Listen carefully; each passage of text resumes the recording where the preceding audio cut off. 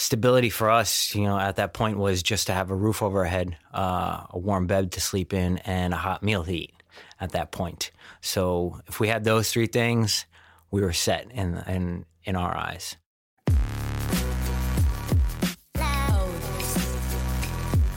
If you're a person who's heard the word no from a boss, an ex, a team that cut you, a job market that didn't want you, an accident or diagnosis that left you debilitated and depressed, or felt paralyzed by any setback that you just weren't willing to accept, this is the show for you, because it'll teach you what my dad always taught me, that failure is just opportunity in disguise. This is Matthew Del Negro, and you're listening to 10,000 No's. Hey, this is Matthew Del Negro, and you are listening to 10,000 No's podcast. You hear how I did that? I think that was my version of the typical disc jockey voice. So anyway, welcome back. What do we have? We have a really inspiring guest today, Stephen Benedict, but I want to give a quick shout out to all of you that have ordered hats and t-shirts from the 10,000 No's store at 10,000nos.com/store. That link is in the show notes. I had an order from Singapore this week, which is just bananas to me that people in Southeast Asia are listening to 10,000 No's. I love it. I'm slightly shocked by it, but very cool. Anyway, thank you for that support. Thanks to all of you who have left such great reviews lately. I saw some new ones that were really generous and specific, so thank you very much. And today we have Stephen Benedict. He is an elite athlete in track and field. He's hoping to compete for Italy in the upcoming Summer Olympic Games in Japan in July and August. But what you're about to hear is an extreme story of someone overcoming incredible odds to not only compete on such a high level, but just to be alive, really. He and his brother went through numerous foster homes throughout their childhood, and I don't want to spoil the episode by revealing too much, but Stephen has sustained so many losses in his life that it was amazing to sit down across from him and experience his positivity and his ability to look at everything he's gone through, not with denial at all, but just gratitude. Really blew me away. And he's also giving back through a program he created called Fostering Success, which brings athletes and celebrities together to help kids just like him. You'll hear a little bit about that. Of course, there will be links to his website, etc., in the show notes so you can support him if you feel moved to do so. He is quite the entrepreneur and brander as well, so lots to learn from Stephen on top of just being inspired. And I left about a minute of my rambling in the open so you could hear how his story came to me in the first place. I feel very lucky that it did, and hopefully you will too. Here he is, Stephen Benedict. Now, having a show that's all about overcoming, you get incoming emails, people want to be on the show, and a lot of times you're like, everybody does have a story. I really believe that. I do. But a lot of times I'll get emails and then you kind of look further and you're like, okay, that's really cool. I don't know if it's definitely, part of the show. Yours, I got the email from Wendy who works with you, and I looked at I think I actually just saw this email this morning before you came, and I was like, the original thing, I was like, you see my response. I'm like, I'll take a look at this. I'm busy. Right. I just briefly took a snapshot. I'm like, done. Your story is so incredible and so perfect for this show that I could literally just leave you in here, go to town and get a coffee and come back in an hour. And I think this would be a good episode. So I'm going to kind of get out of your way a little bit and let you tell all the listeners kind of what you've been through, because it seems like you have really been through the ringer. I mean, I'd love to just kind of go back to your childhood and your upbringing. Yeah. I mean, gosh, where do I start? I guess we just start from the beginning. Pretty much at the age of 4 months, I was put into foster care. My mother put me into foster care, and, obviously very unstable, very, not good conditions for myself. Then I was put back into her hands, and then I had a brother who was born. So we're 2 years apart. which we were living in and out of hotel rooms when we were younger. It was a very abusive situation. My birth father had died when I was younger. I have no pictures, nothing of him. All I know is that I have his name. My brother has his physical characteristics. He has some bad hearing, eyesight, and things like that. So that's kind of how that was divvied out. As far as pictures or anything like that, nothing. Nothing on the board. How old were you when he died? I was 2 years old. 2 years old. And then you were put into the foster system? I was put into foster care twice. So once at 4 months, and then put back in my mother's hands. And then we were put back into foster care when I was 4, my brother was 2. Then we were put into foster care permanently for 6 years. Wow. Yeah. So it was because the reason for that was a lot of instability, a lot of abuse. My mother started dating another gentleman used very lightly. And we were living at a motel rooms, in and out of that, very unstable life. And he saw it fit to just pretty much lay his hands on us, beat us whenever he thought it was when you were good that for young. him. Yeah. When you were, I was hospitalized. Oh my God. So, it was, I want to say my childhood, my brother, I felt my childhood was very excelled in the sense that I had to be a father figure for my brother.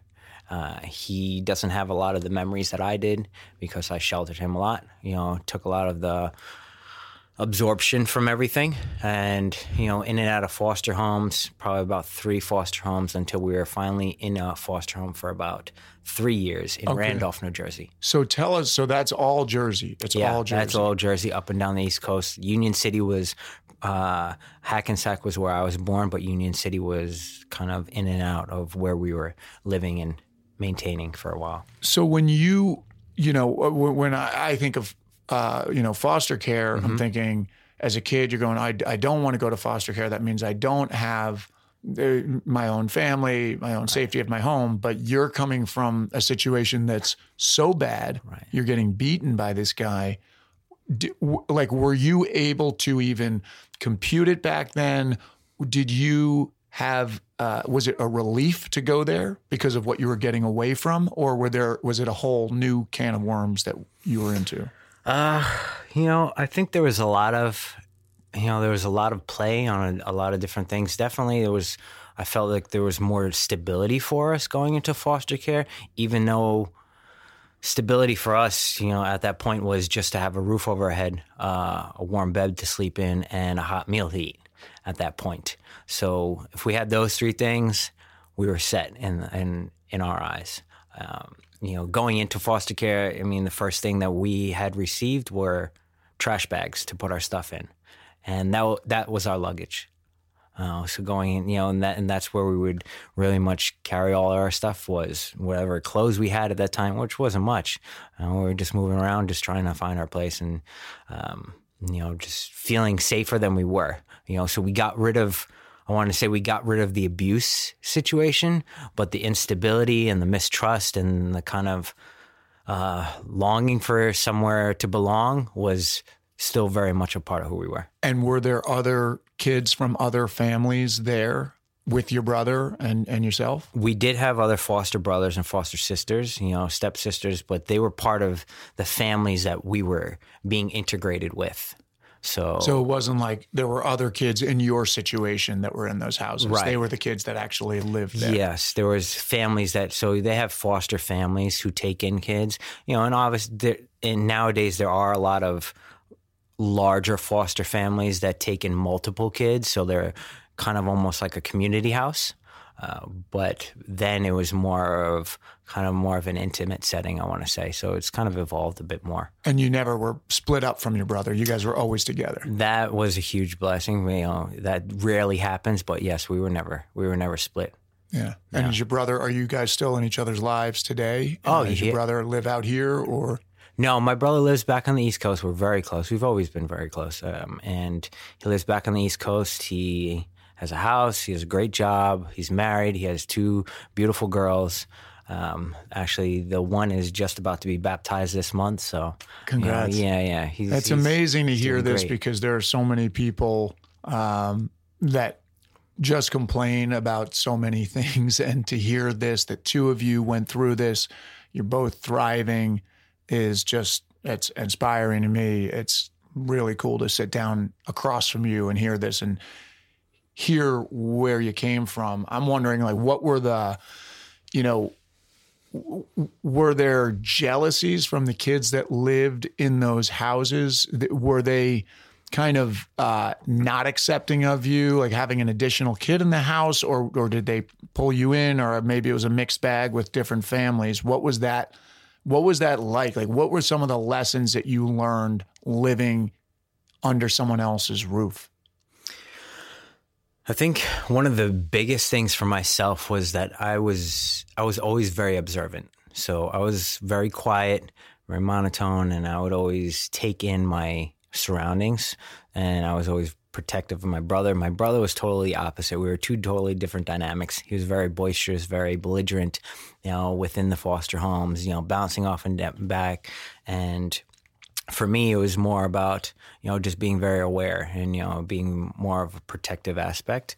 But as far as the other kids and the other children that were in the houses, we had in our last foster home, we had two sisters and an older brother. They made the house, and even my parents at that time, my foster parents at the time, they made the house and the family feel very, very homely for us. And, we were very accepted to the point where my brother thought that was our permanent home until we were adopted legally and permanently. Then that was another different situation, a whole different transition where, obviously, like I said, my brother thought that was our permanent home. So was he angry when you left it? Right. He was angry at my adopted parents for taking them away, thinking that he was being taken away from his family now. So now he was a little more aware. He was a little older. Obviously when we were younger, he didn't know what was going on. Doesn't even have really that memories of that time. So, kind of things progressed in that sense. Me, I knew what was going on. How old were you when you guys left the foster system and were adopted? I was 8 and my brother was 6. Okay. Yeah. So he was young, but that was still enough time to have an attachment there. Right. Yeah. It was about 3 years we were in there. 3 years, 3.5 years. And once you were adopted, did you guys live in that house through high school? And did you have some stability, and was it close to where you were before? Was it in the same community, or did you kind of move elsewhere? Actually, we were our foster home was in Randolph, New Jersey, which was southern New Jersey, and then we moved to Bergen County, New Jersey, which was up north, first town right outside of New York, Fort Lee, and that's where we stayed for predominantly the rest of our growing up, and through high school, through middle school, through elementary school. We were super blessed. We got adopted by two amazing individuals. My mother was a teacher, second grade teacher.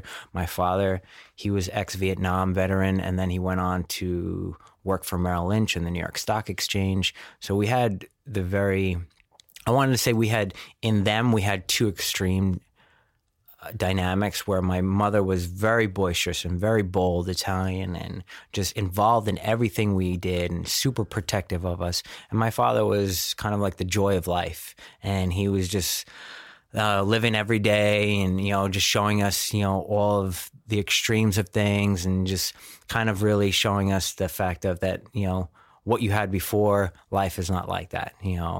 There's a lot more to it.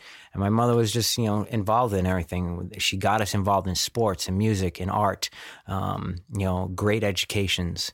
So we were super blessed to be involved in that family. How early did sports come into your life? Were you doing it when you were in the foster homes before, or no? Was it not until your mom got you in? No, I don't think. No, we didn't have many interactions with sports going in foster homes because the times were so short, and schooling was very scarce in and out. So it wasn't until we actually were adopted, then we had steady education. Then, and I had to repeat some grades, because we were kind of a little behind moving around.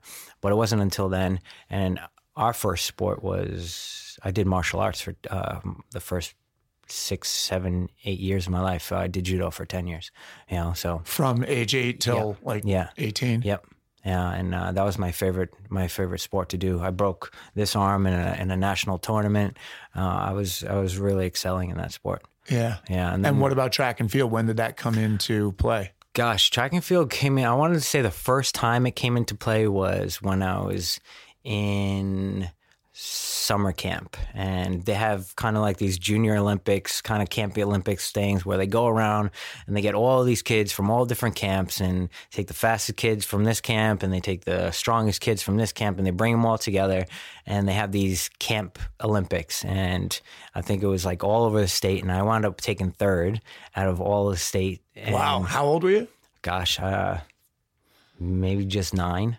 Yeah, 9 years old. Holy cow. So I was just, I didn't think anything of it. I just liked running, and I knew I was fast. I was always told I was fast all the way through camp, and even through the other sports I had. Even through football in middle school. The name they put on my back was Flash. Yeah. So I always had that kind of inkling on it, but it was never really on my radar to run track and field. I was always doing martial arts, or the next big thing that I got into was football. Yeah. I was playing football, and the track coach saw me. Were you me. like a tailback in football and defensive back? Yeah, and cornerback. Yeah. Yeah. So I did that, and then the high school track and field coach saw me on the football field, approached my mom, talked to my mother.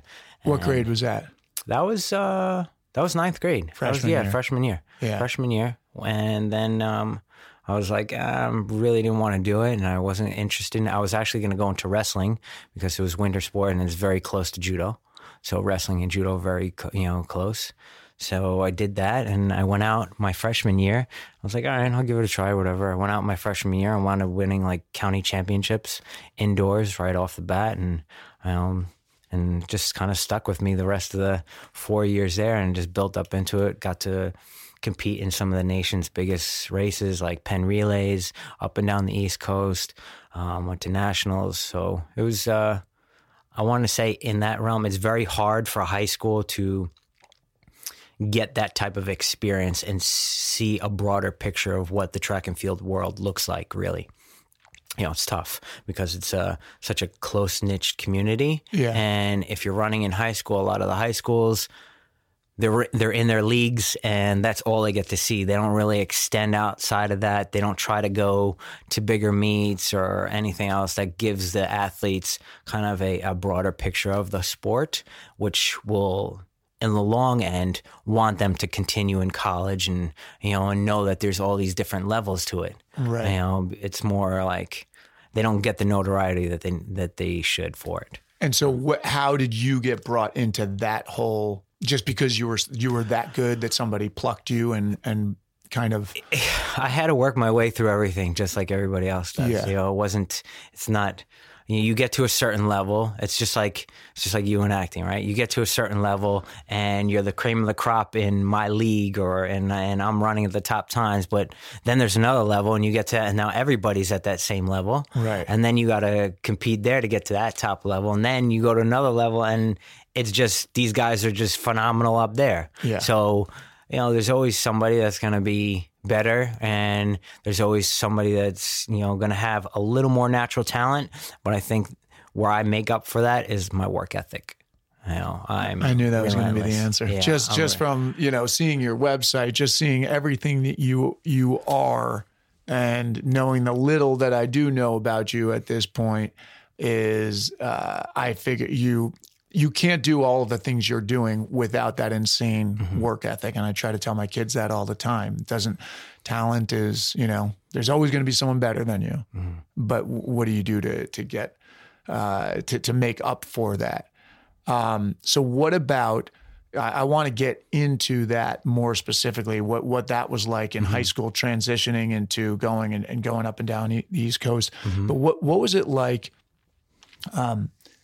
in school, coming from having to repeat classes, coming from like, how did that mess with, if it did, with your confidence, with your identity as a student or not a student? Or did you have, I think of my grandmother who was thriving in Italy, born there, thriving, 14 years old. Parents moved her over here and she had to go back. And she tells the story. She had to go back as a 14-year-old. And in Astoria, Queens, she was in like first grade. And then she quickly made her way up. But she always talked about how embarrassed she was to sit in that classroom being older.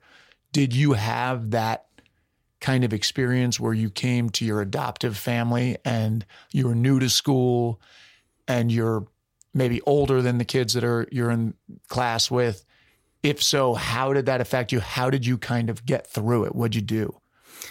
I don't think it was ever an age thing and being like, feeling like I was behind the 8 ball in a lot of the classes. I mean, yes, I was at some point, but I think that was where my mother stepped in a lot. My adopted mother stepped in a lot. Like I said, she was so bold and protective of us. So it kind of alleviated me playing that role for so many years with my brother that it was like, okay, I can kind of hand this over to her and I can start acting like a kid a bit. I think the biggest questions for me, and that's, the biggest things for me is I had a bunch of question marks about my past, and I still do to this day.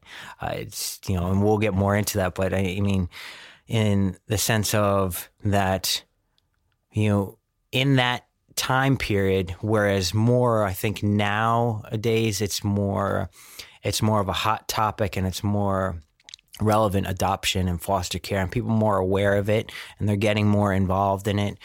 Back then it wasn't, and kids weren't very knowledgeable on it. Parents weren't even knowledgeable on it, and they didn't know, all right, well, you look at a kid from foster care, well, okay, well, he's an orphan, he doesn't have a family, and, he was lucky enough to get picked up or whatever. So some of the things that I had to deal with, one, I had a lot of bottled up unresolved problems from my past that kind of overflowed in high school. I had to go see somebody to talk to them about, and therapists and things like that. Like getting into fights. Yeah, getting into fights. I was very hot tempered. Kids were, their biggest comebacks for me were, well, at least I have a family, and blah, blah, blah, this and that. So you're constantly going back and forth and trying to find your identity. You're trying to find, well, who's my family? Where did I come from? I'm like, yes.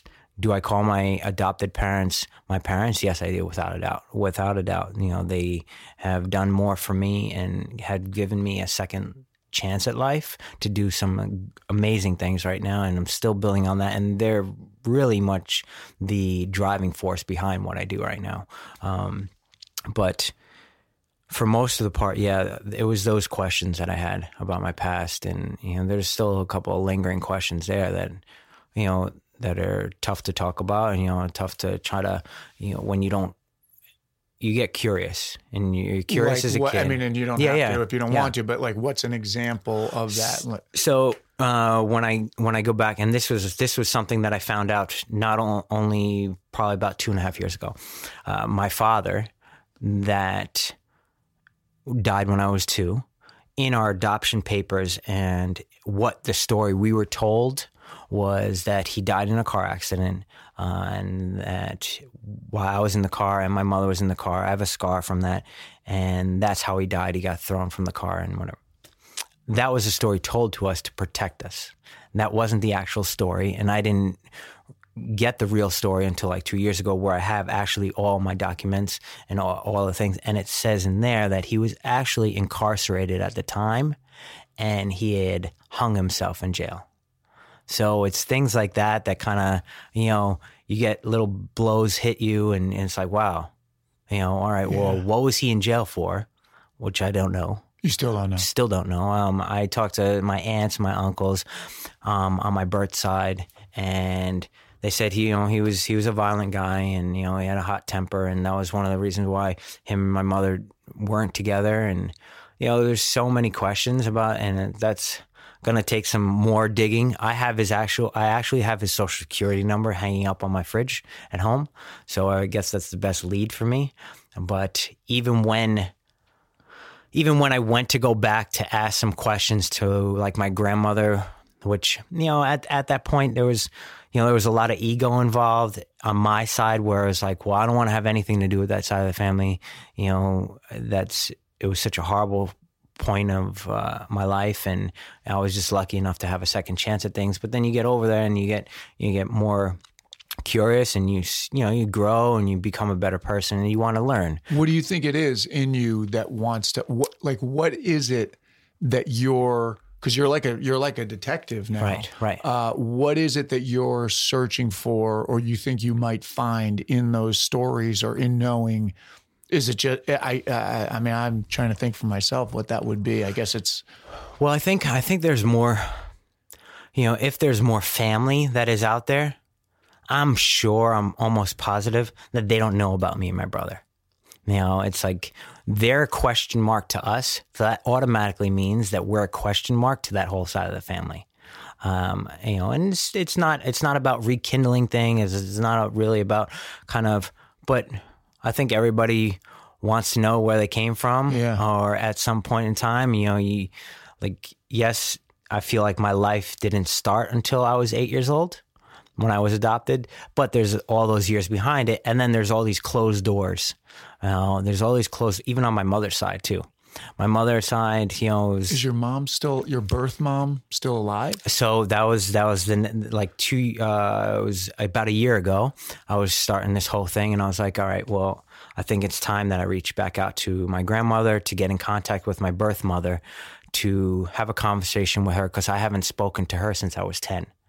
That was the last time I spoke to her. Are you tight with your grandmother, though? I was, yeah. Okay. Yeah, I was. She lived in Fort Lee, which was funny because she came across one of my aunts in Fort Lee that lived in the same senior citizens building.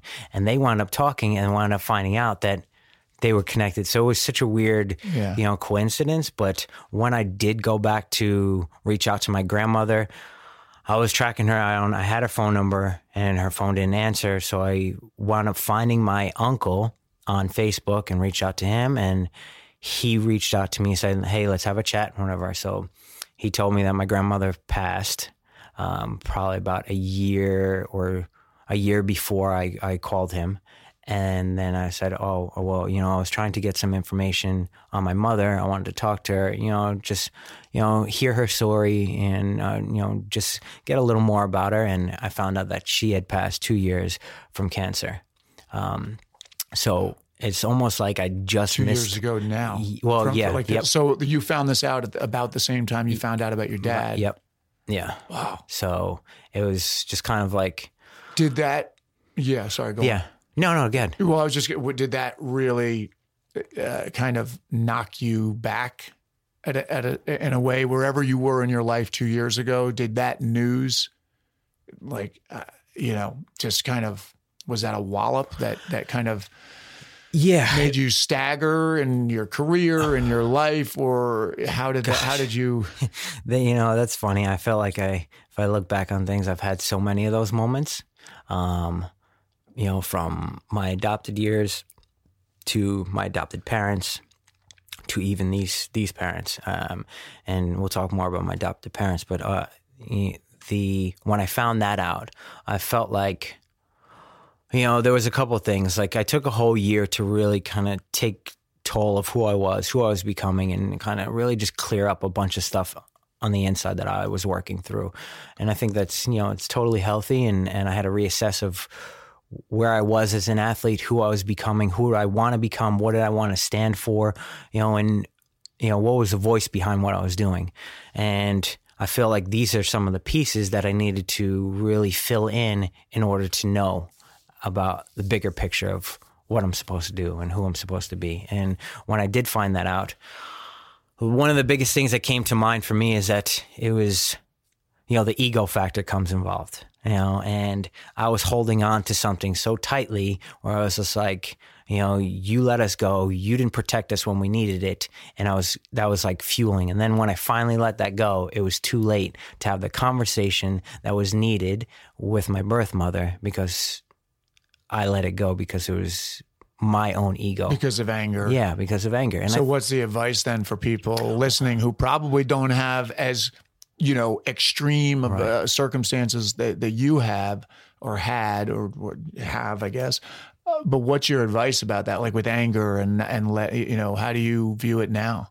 Well, I think that's a huge thing. And I think it starts with ego.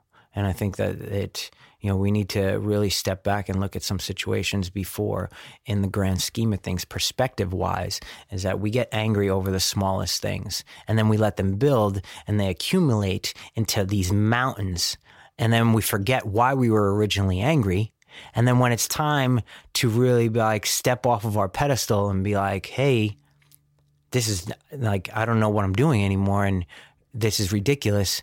It's too late. And people do that all the time, and they're waiting until the death hour of, the people that they say that they're the closest with, but yet they're the furthest people away from them. Yeah. And I think that happens with family all the time. I've seen it so many times with families now, is that they get into fights and they don't speak to each other for months and months and months over the stupidest things, whether it be like something at a Thanksgiving dinner and somebody's drunk and they say something or whatever and this and that, and then all of a sudden they're not talking to each other, and they don't even, like, the reasons for them not talking to each other are not substantial at all. Yeah. And they're just losing time. They're losing time over just ego. And I think if we can just know ourselves a little better and know what triggers us and kind of not react emotionally, because we are emotionally charged beings, that, we would live such greater, expansive lives. Yeah. Well, it's awesome to hear you say that. And the people are just hearing this. They're not seeing you, but like, meanwhile, you're like a jacked, like ball of muscle that I'm sure could just, it could hold your own. And it's so great to hear that mindset or that kind of philosophy on life, particularly from a guy who, sounds like you were getting into scrapes when you were a kid and all that stuff. To hear you at this point is really, it's kind of cool to hear. How does that, so you were playing football, you were running track. I'm sure that a lot of that anger was a fuel for you in a good way. Like you channeled it into the sport. Right. How does that change for you now in your training now? Does it change your outlook on it? Like, do you still go dig into the well of, can you still pull those things up and use them for performance-based things? Or how have you changed in that way? Or are you kind of more evolved in a certain way? I feel like I've definitely had well, first and foremost, I think we all evolve, and I think if we're not, then we're just being stagnant. And that's one of the main things about humans, is that if you're not evolving, then you're just existing, right? And I definitely had to, over all of the situations, and the one thing I feel like is with my story across the board, there's been so many key elements that I've had to learn from. And, from being adopted at age 8, and then wound up, that fueled me for a while. And that became, I was getting a lot of kickback and lashes from that. So that was kind of like my fuel from from 10 to about 23. And then the next big wallop came when I wound up losing both of my adopted parents. When my mother diagnosed at 24 and lost her battle of cancer, bone marrow cancer, within a year. And then 3 years after that, my father was down in Florida and visiting his brother on a retirement home, and he wound up getting thrown from a golf cart and hitting his head and going to an irreversible coma, where I had to take him off of life support within a week. Oh my God! So I'm that so was, sorry, dude. I appreciate it. I really do. And I don't, there was a time, that whole period right there was a very dark time. I want to even say almost, there was a lot of dark times, but I want to say that period of time was just a blow to my brother and I, in the sense that we felt like we were back at square one. We had been adopted, and then we wound up losing our parents again. So it's like, well, now it's just me and him again. And now we have to fend for each other again. And now we have to, all these things got thrown at us, making funeral arrangements and taking care of the mortgage for the house and all these things.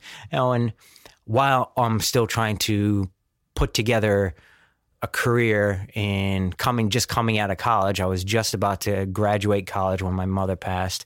And then she passed, and then, trying to figure out where I was as an athlete, if I still wanted to run, if I still had it in me. And, and I remember that year I was headed towards Olympic Trials and wound up tearing my hamstring. I was just under so much stress, and it was just one thing after another. What year was this? This was 2008. 2008. Yeah, 2008. And where were you undergrad?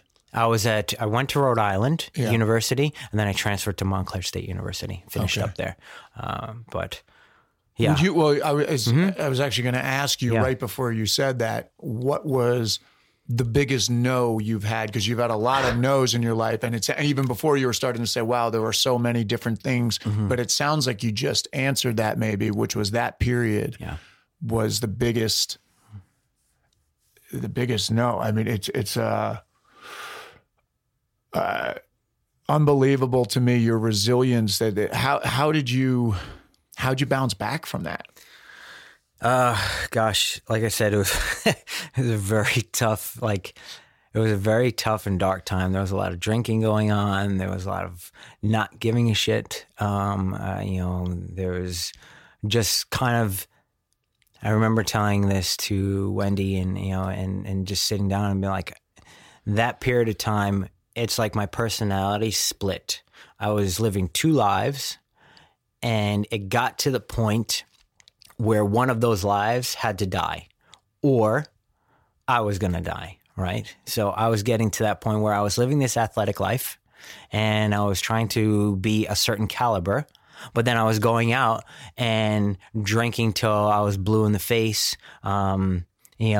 dabbling in drugs, and things like that, being with the wrong crowds is just... and you're 23 at this point. 23. I was actually 24, and then, it just went on for like 3, and then after my father died, which was another 3 years after that, it just went on till about, 2010 probably, and it was just nonstop. And I want to say the only thing that kept me alive at that point was being in the physical health that I was, and was being able to run, and to having such a strong heart, and being, physically body, but also obviously somebody was looking out for me too. Yeah. It wasn't, it's not all me. And I don't sit here and be like, oh, I'm this and that. It was like, definitely not all me. I definitely have a hand of God on me. I was going to ask you, what are your beliefs in something bigger than us, whether it's God or the universe, or what you call it, what your relationship is to it, and also, do you kind of look at all these things because really you have been dealt more than your share of hardship from my perspective, I think.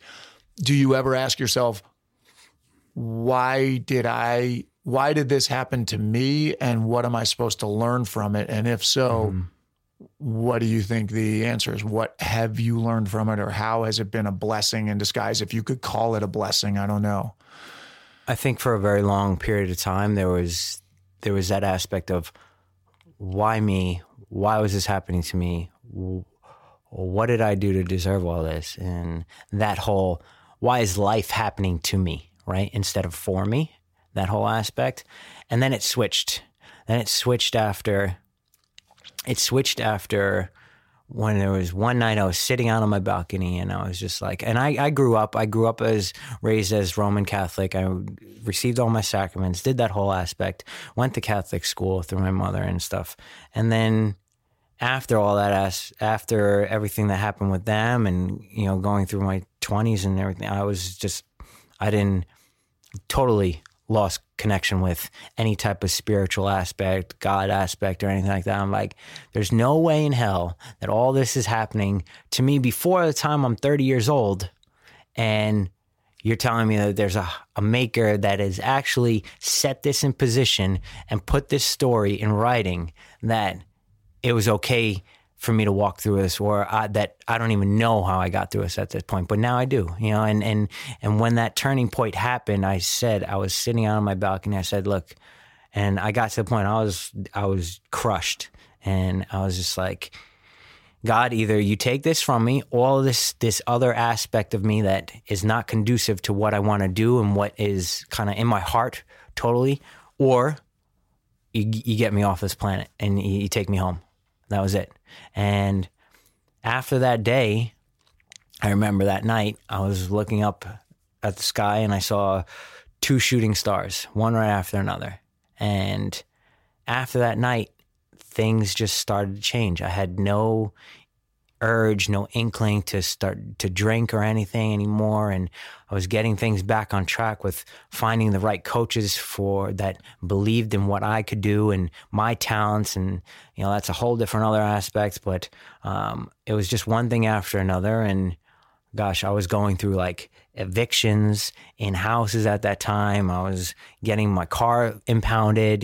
Things were such a mess. And to put those key pieces back into place, one after another, after another, after another, it was the way that things happened were definitely not by my doing. Some of the sponsorships that came involved that just helped me along the way to move me to the next step, to be where I am now.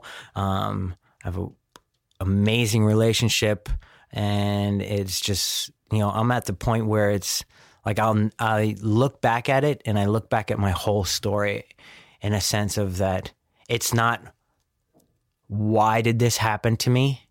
It's what can I do with this story that other people need to hear in order for them to get through what they're going through.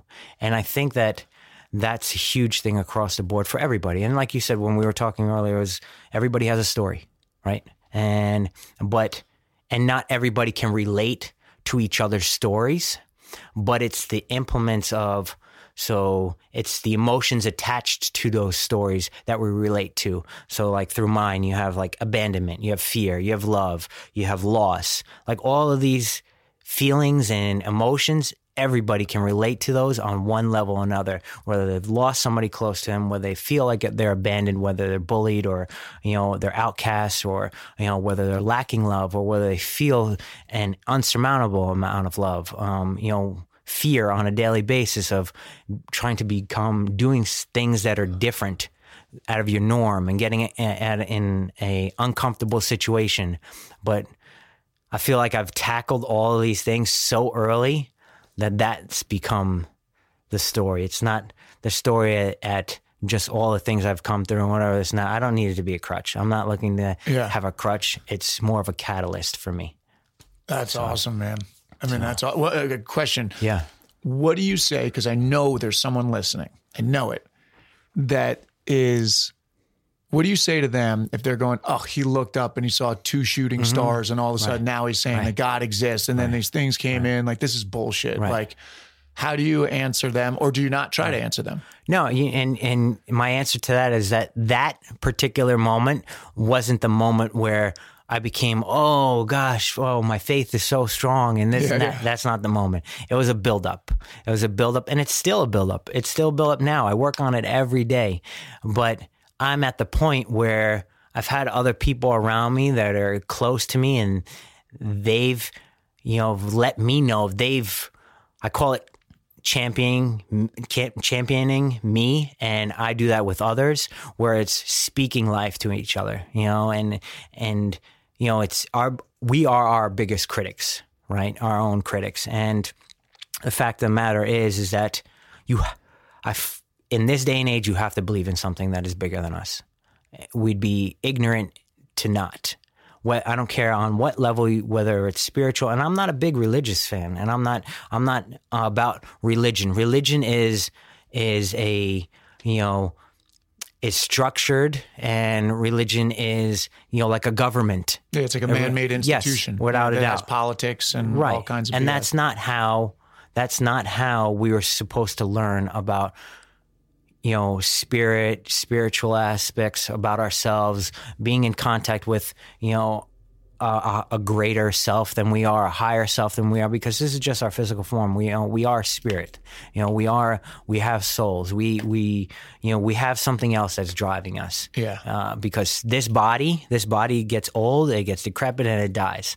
So there's got to be something more than this driving us behind things, right? Right. So. Well, it's actually particularly cool to hear from you. Anybody goes to your website, there'll be all all the links in the show notes, all that kind of stuff. Yeah. And you see you. I mean, there's pictures there of you like coming off the starting block, and you're a physical specimen. Makes that statement that much cooler to hear you say, this is all going away. Right. This is all just temporary. This is the vehicle that we're driving through life with. So let's jump to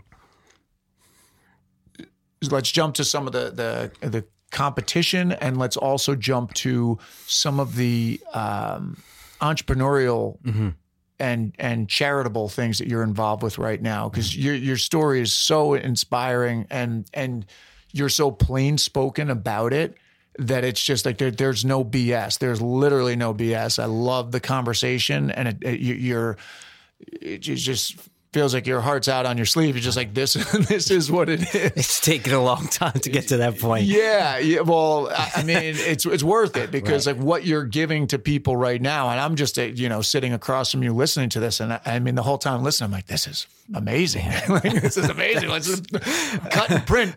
Let's get it out there right now. So tell us a little bit of how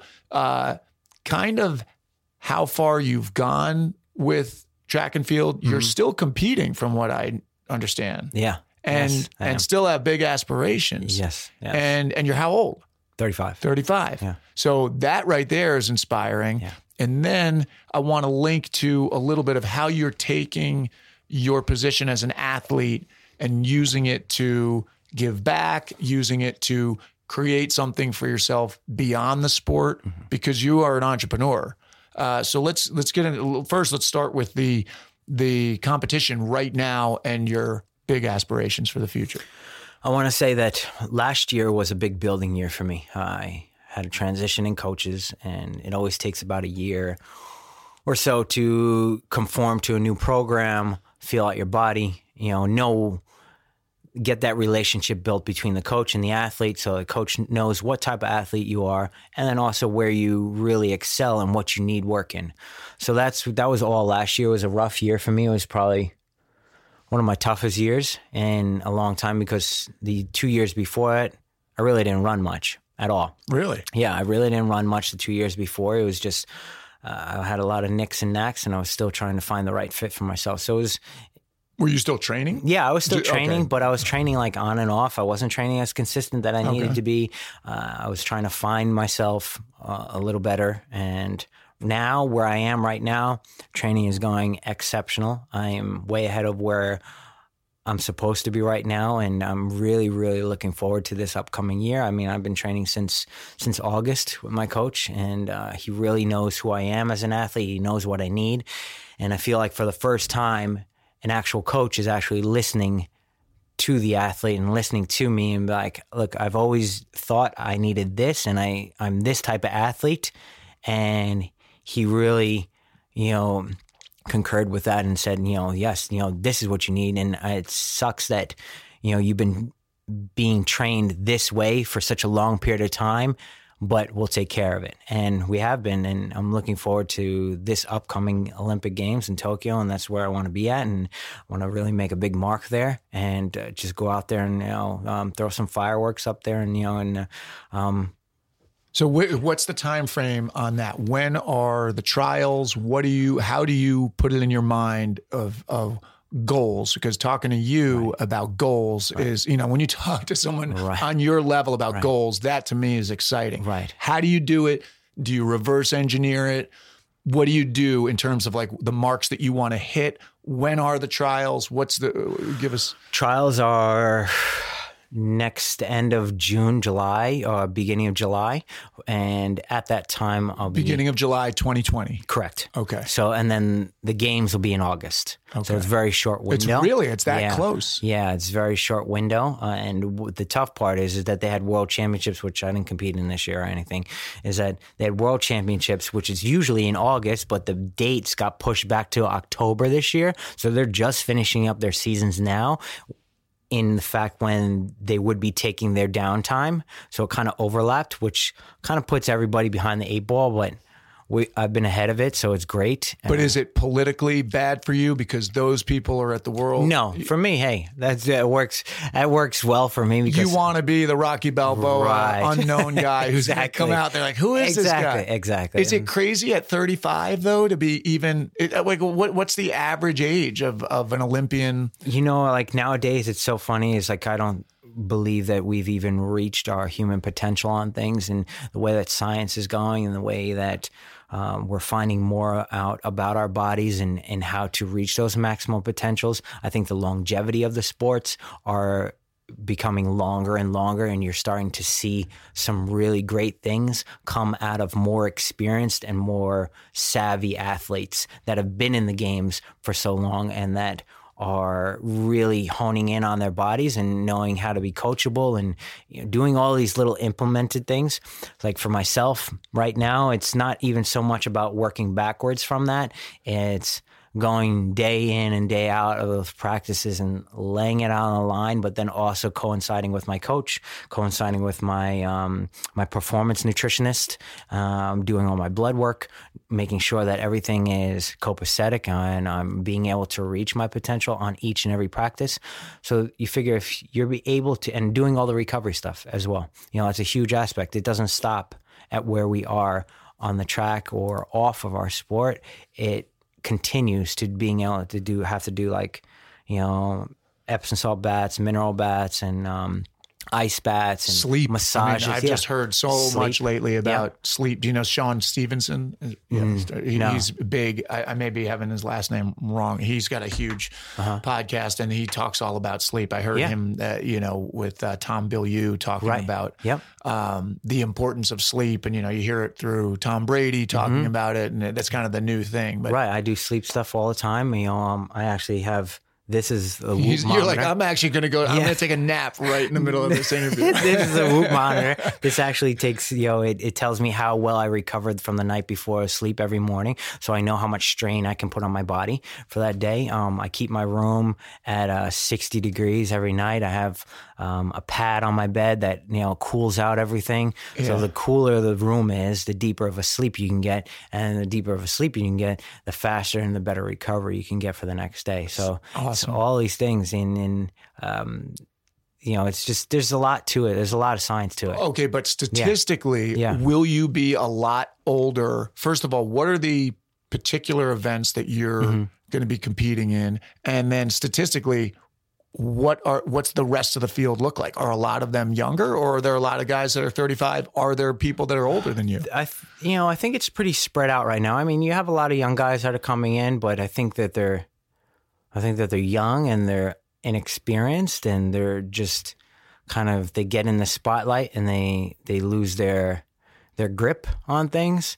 And then you have the older guys that are in there and they are composed and they know what they've come to do. And I feel like they have a lot more hunger in them because they are fighting a battle. But, I've seen guys from, the islands and things like that, Kits and Caicos, there was a guy there who was 40 years old running sub 10 in the 100. Wow. So what are your events? So I run the 200 and 400. 200 and 400. Yeah, my coach really wants me to run the 4 this year, so we've been doing a lot of 400 work. So for me to get into there and to do it, I'll have to be down in like 45 range, So, oh my God. Yeah. But I'm looking forward to it. The work is. I wonder if I ran the 200 against you doing the 400, who would win? That would be good. That would be a good race. That would be a great race. I think I might put my money on you. Yeah. That's incredible. talk to me. How the hell are you doing this on this level? And then I could go to your website and see all the things you're involved with entrepreneurially and with the charitable foundations that you have. Give us a taste of all of the different things that you have your hands in right now, because from the outside, I'm going, how does this guy do this? Yeah. You seem singularly focused on what you're doing. By the way, I'm so fired up for you. I mean, like you better be there and you better be on a podium. I'm so fired up to hear how calm and focused and you just seem like you know exactly what you want. But talk to us about how you juggle that on such an elite level. And also you're accomplishing all these other things. Is it just an incredible team? Is it, what is it? How do you do this? Oh, I do have some incredible people around me. I really do. But it's not as big as it looks and it makes it look like. And I think that's the sweetness of it, is that I like to keep things tightly niched. I don't like to have too many heads on things, because I think, and then it starts to turn into like a clusterfuck. It's just like everybody's all over the place and you get all these different things going on. But I think one of the main things for me is that I've been in the athlete realm for so long. And when I went to college, I received my graphic design degree and also marketing. So that plays a big part. I was always in art and always creative in that sense. But I think the biggest things for me is the experience that I've had from watching other businessmen and watching other CEOs and how they talk and, being in that realm, but then also watching the athlete realm and watching what they don't do, in the sense of that I feel it's the stream of things between sponsors and all that stuff has shifted so much, is that where athletes used to be like, well, I'm this and this type of athlete, write me a check for this. That's the caliber I am, or whatever. Now it's like, no, it's not like that anymore. Athletes are a dime a dozen. Companies are a dime a dozen. You have to know the value that you bring and the value that you can bring to a company and be multifaceted.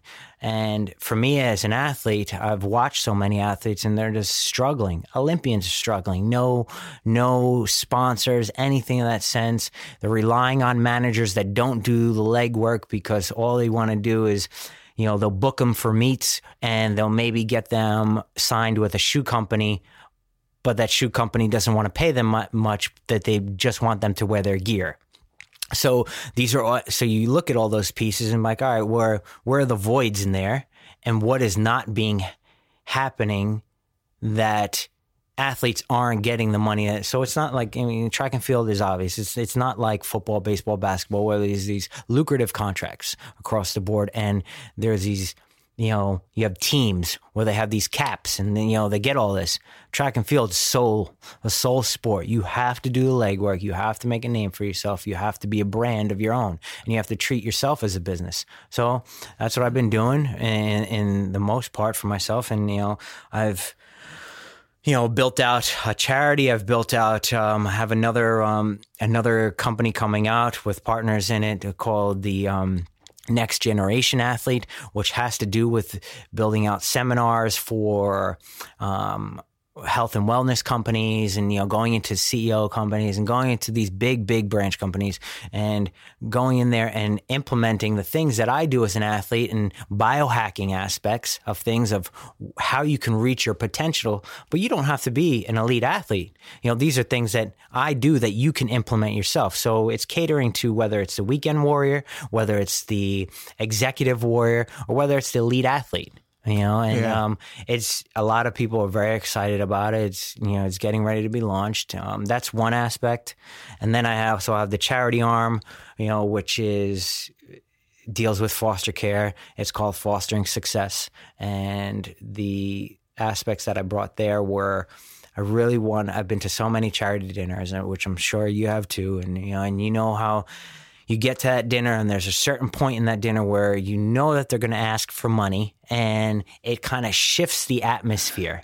And everybody is all about like, oh shit, let's get out of here before they start trying to pick our pockets. When they have the paddle you're supposed to put up, I was just sticking under my leg. Yeah, break my paddle, throw it under the table. Like, I don't want to have any. Walk away from the These paddle, guys are like, yeah, $10,000 over there. I'm like, oh God, get me another drink. So I've been to so many of those, and I was like, man, I feel like that takes away from the core cause of what their charity is about or what their voice is about.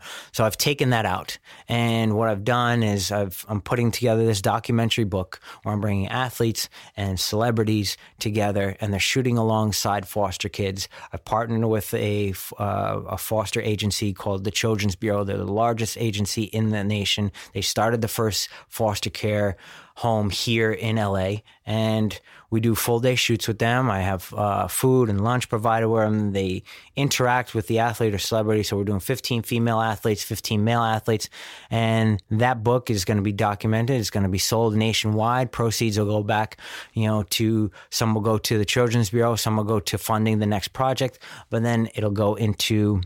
And sponsors will be involved in that book, so they can have that monetized, and that'll be a source of income for the charity. Then we'll have a gala, but there won't be any silent auction. There won't be any of that. The book will be sold there. Tickets will be sold there. If sponsors want to get involved, more than welcome to get involved.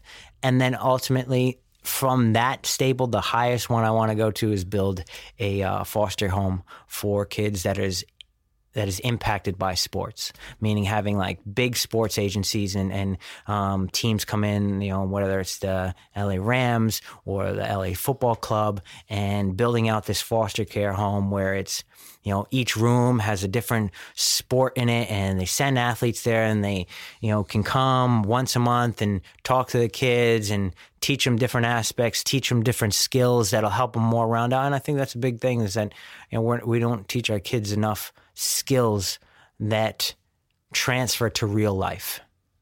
And I've been lucky enough to kind of, fall and stumble along the way and pick up those pieces and be like, all right, this works for me. I'm creative here. How can I implement this, and just piece it together into some things that I feel within the next, year or two. And, as these platforms build out on everything, I'm very, very conscious about having everything relate to each other that I do, and I'm not running off on tangents.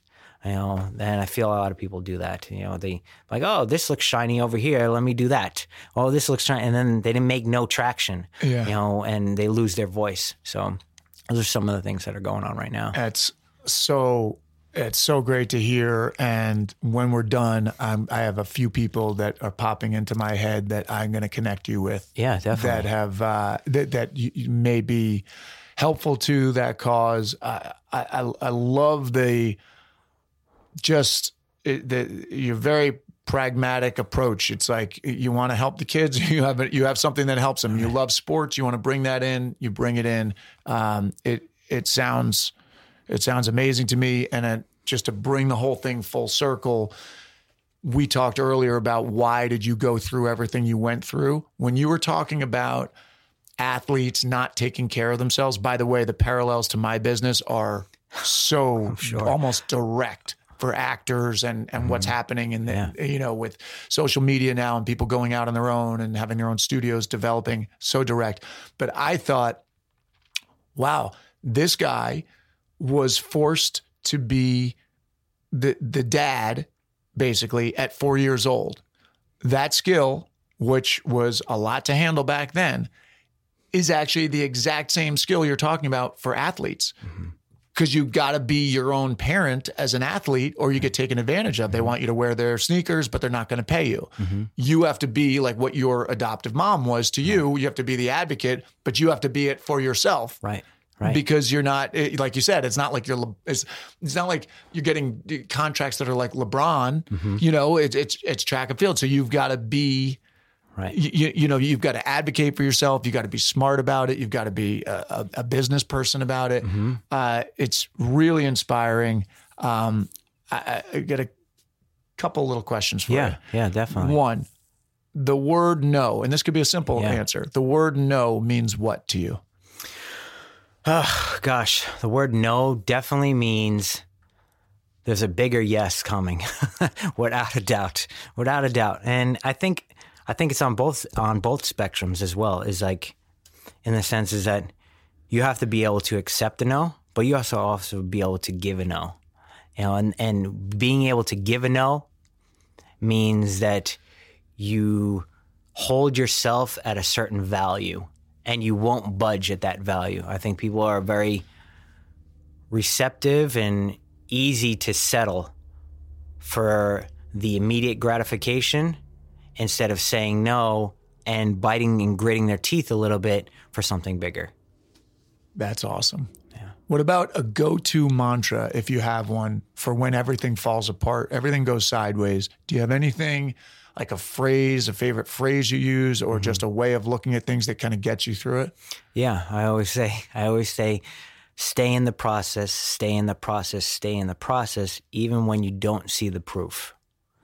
So it's, constantly, you're going to get highlights and it's part of the process, but you're going to get a lot more dings and you're going to get a lot more scratches and bumps and bruises along the way. And you're going to get a lot more of that little voice telling you to hang it up, move on to something else, or you're going to get the closest people in your life, family, whatever the case is, telling you to do something else. You're so talented over here, but your heart doesn't want to go there because it's so driven and it's so focused on this one area. It's like, that's the process. That's the process. And if you ask any of these guys who've, are multimillionaires or whatever the case is, Amazon. Yeah, Jeff Bezos, great story. There you go. Yeah. I mean, right off the bat, right there, he stayed in the process, knew what he had, he knew the value of it, and look where he's at now. And now he's the proof. Yeah. So. Yeah. That's so funny. I was going to say, are you following me around? I feel like I'm always like telling my wife, I'm telling you. Yeah. That's always, it's like, I always say you have to be in willful denial. Mm-hmm. Basically, you see what's happening and it's not necessarily meeting the standards that you want at the time, but you kind of, you have to put that aside and stay with like, these are the things that I know are going to be progress. Mm-hmm. I completely agree with that. So last thing, if you could give your younger self advice, what age would you intervene and what would the advice be? Let's see. What age would I intervene? Probably when I was 16. Probably wouldn't be all through the earlier ages, because I think the earlier ages when I was in foster care and everything, yes, even though it did suck and even though there was a lot of uncertainty and everything, but I feel like those years have really built out the foundation of who I become. So for me to take out the foundation would make the whole building crumble. So at 16, I feel like I started a long haul of hanging out with the wrong people and just being frivolous and just not being aware, and just, that was my start of athletics. And I was like, oh, well, I'm known as an athlete through high school, and I walked through the hallways and this and that and blah, blah, blah, and I was just walking on air and didn't care and had no repercussion, and, wish I had started my work ethic a lot harder in high school as an athlete and everything, because I always felt like I was taking the long road. And I always felt like I took a road where I had to learn the long way, instead of when I could look back and be like, at that point, if I did this instead of that, I would have been here a lot quicker. Yeah. So, I would, and yet I always feel like it's a trick question, because one, that 16-year-old's never going to listen to you. Right. And two, also everything that you've done leading up to sitting right here makes you who you are today. And so whatever lessons you learned, that's one of the things they'll say on here all the time. Is like, you did it. Like you made a bad choice. You hung out with the wrong people. You didn't prepare for that test and you failed the test. Whatever it is, you got there for a reason. Now your job right now is like, what was the reason? How do I turn it around? And like, what did you learn? And I'm sure if you connect the dots, there are probably tons of valuable lessons in that period. And hopefully what I'm hoping is you're going to be holding up a gold medal and going, I was only able to stay this disciplined, be this calm under pressure compared to this, 22-year-old I'm racing against because I went through that and I was frivolous. And now I realize just how precious it is. And, so that's what I'm hoping. Yeah. Gold medal, go USA, baby. Just to add to it, I'll be running for Italy. Oh, really? Yeah. Oh, Italiano. Yeah. So, I switched contingencies just for my family's. If I knew that at the beginning of the interview, we would have done the whole thing in Italian. Oh, there you go. We should have done that. Sì, parlo italiano. It would only be like a two sentence interview. And then we'll just translate. My Italian would run out right away, but just subtitles. We'd be huge Italian. over there in Rome. Stephen Benedict, thank you, man. I'm going to put show notes. I'm going to put links to all of Stephen's stuff in the show notes, so check those out. And thank you for sitting down with me. Man, I appreciate it. I was been looking forward to this for about a month now. I've heard so much about you. I've looked you up and everything. And actually, before I ended this, I wanted to, ask if you would be a part of the next shoot for Fostering Success, get you in the documentary book, and we'll hook you up with a kid. And, awesome, man. Yeah, I'd love to have you in Definitely. there. I like that too. You do it right on here. So I can't say, exactly. I can't say no. This is See like how the I do paddle. that? I'm like, I got to break my paddle. No, I'd be honored, man. Yeah, Thank you. That would be great. Thank you. That'd be great. What we do here is go back. All right, Stephen Benedict. Let's do our best to narrow this down to the top 3 takeaways. Number 1, I almost went with the fact that Stephen's adoptive mother got him involved with sports and how that proved to be a great outlet for him. And that is very important. But my number 1 is not any specific quote or section. It's just what I said in the intro. Stephen's overall outlook on life is something I think we all should think about every day and strive to have ourselves. He really went through the ringer, and somehow he managed to retain a certain innocence, I think, despite all he's suffered. I think that's maybe the biggest takeaway for me. Number 2 is related to number 1, but a little more specific. Letting go of the anger that usually comes from ego. I think it starts with ego. And I think that we need to really step back and look at some situations before, in the grand scheme of things, perspective-wise, is that we get angry over the smallest things. And then we let them build and they accumulate into these mountains. And then we forget why we were originally angry. And then when it's time to really be like, step off of our pedestal and be like, hey, this is like, I don't know what I'm doing anymore. And this is ridiculous. It's too late. I've had a lot of conversations around this topic lately, but it's even more powerful coming from someone like Stephen, who not only has more to be angry about than most people, but also had some long stretches in his life where he was solving problems by fighting. When a tough guy says that anger is not the answer, it resonates even more so. So before you yell at that person who cut you off in traffic, just remember, you have no idea what they're coming from or going through. And even if they did slight you, is it really worth pulling yourself out of whack to fight them? Number 3, this one goes out to all the artists out there or small business owners.